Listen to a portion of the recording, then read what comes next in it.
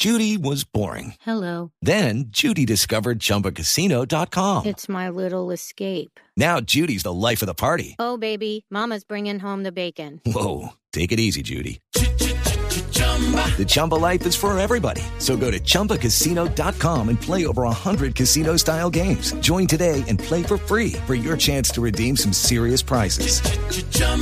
ChumbaCasino.com. No purchase necessary. Void where prohibited by law. 18 plus terms and conditions apply. See website for details.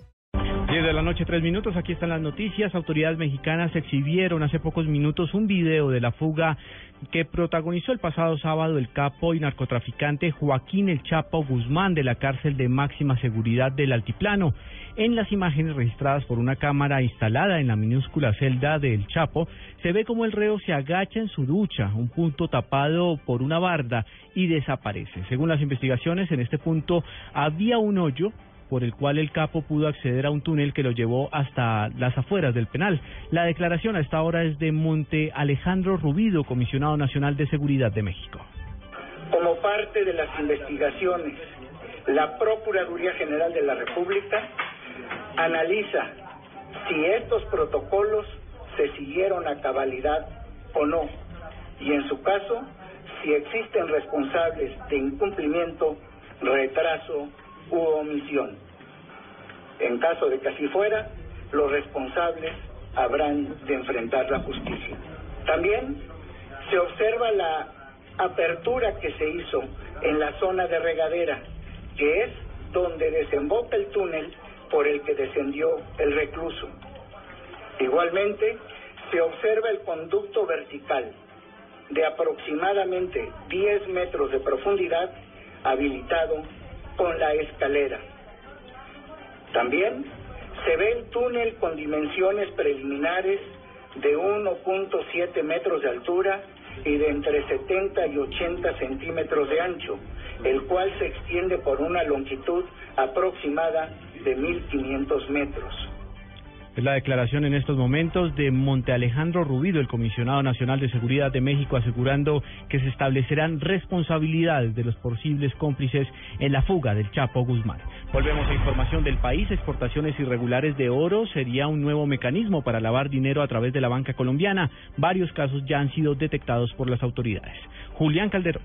De acuerdo con Asobancaria, los intentos de lavado de activos a través de la banca son permanentes y en los últimos meses se han detectado operaciones irregulares en exportaciones de metales preciosos para camuflar un posible lavado de activos. Liz Marcela Bejarano, directora financiera y de riesgos de Asobancaria. Los últimos casos que hemos encontrado desde la banca se han estado asociando como a exportación de oro. Hay exportaciones ficticias, hay un caso que actualmente se está investigando sobre ese tema. También pues siguen de alguna forma sucediendo casos a través de el sector inmobiliario y el sector textil. Bejarano aseguró que en el lavado de activos no solo se habla de recursos provenientes de narcotráfico, sino también se incluyen extorsión, secuestro, corrupción y trata de personas, entre otros. Julián Calderón, Blue Radio.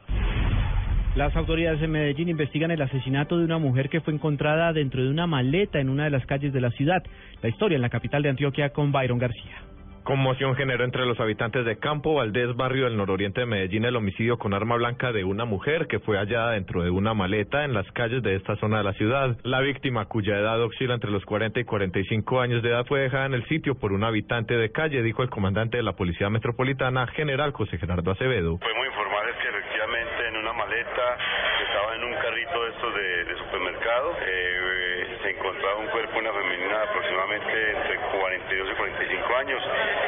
Todavía no sabemos quién es, habría que identificarla, y sabemos que en horas de la noche fue dejada en este lugar por, al parecer, un habitante de calle. Hasta el momento no se conoce la identidad de la mujer asesinada. Las autoridades ya iniciaron una investigación para esclarecer el crimen. En Medellín, Byron García, Blue Radio. Más de 15 días después todavía sigue siendo un misterio el paradero del helicóptero civil que fue robado en el departamento del Valle del Cauca. La Policía Nacional no cree que la aeronave esté en estos momentos al servicio del cabecilla del clan de los Usuga, alias Otoniel. Los detalles con Daniela Morales. Según los informes investigativos adelantados para establecer con qué fin fue robado el helicóptero en el Chocó, en este momento se ha descartado que vaya a ser usado para trasladar a alias Otoniel. El director de la Policía Nacional, general Rodolfo Palomino, dijo que aún continúan intensamente las acciones para recuperar la aeronave. No estaría en este momento, repito, al servicio de Otoniel. Estamos haciendo nuestros controles, estamos haciendo nuestras búsquedas y desde luego que también sobre la información de este helicóptero, sobre su paradero, para con quienes nos ayuden a ubicarlo, hay una recompensa hasta de 100 millones de pesos. Aún no lo hemos encontrado. Recordemos que el gobierno de Estados Unidos ofrece una recompensa de $5 millones y Colombia 1.500 millones de pesos por este máximo cabecilla de los urabeños. Daniela Morales, Blue Radio. En deportes, mañana se corre la etapa número 11 del Tour de France, que pondrá a prueba la fortaleza del líder Christopher Froome. Toda la información con John Jaime Osorio.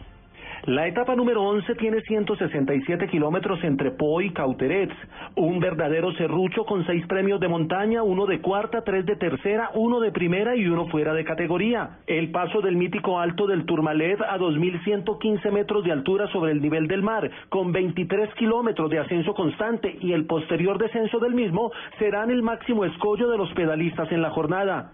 A este premio de montaña se le conoce como el Camino del Mal Retorno. Es el paso de montaña que más veces se ha incluido en el Tour y solamente un colombiano ha izado la bandera en primer lugar en este alto, José Patrocinio Jiménez en 1983. En la etapa se espera el desfile de ataques, venganzas, cazadores de etapa o de podio y candidatos a un momento de gloria que tratarán de atacar al líder Christopher Froome. La consigna en el Tour es todos contra el británico. John Jaime Osorio, Blue Radio. Blue Radio.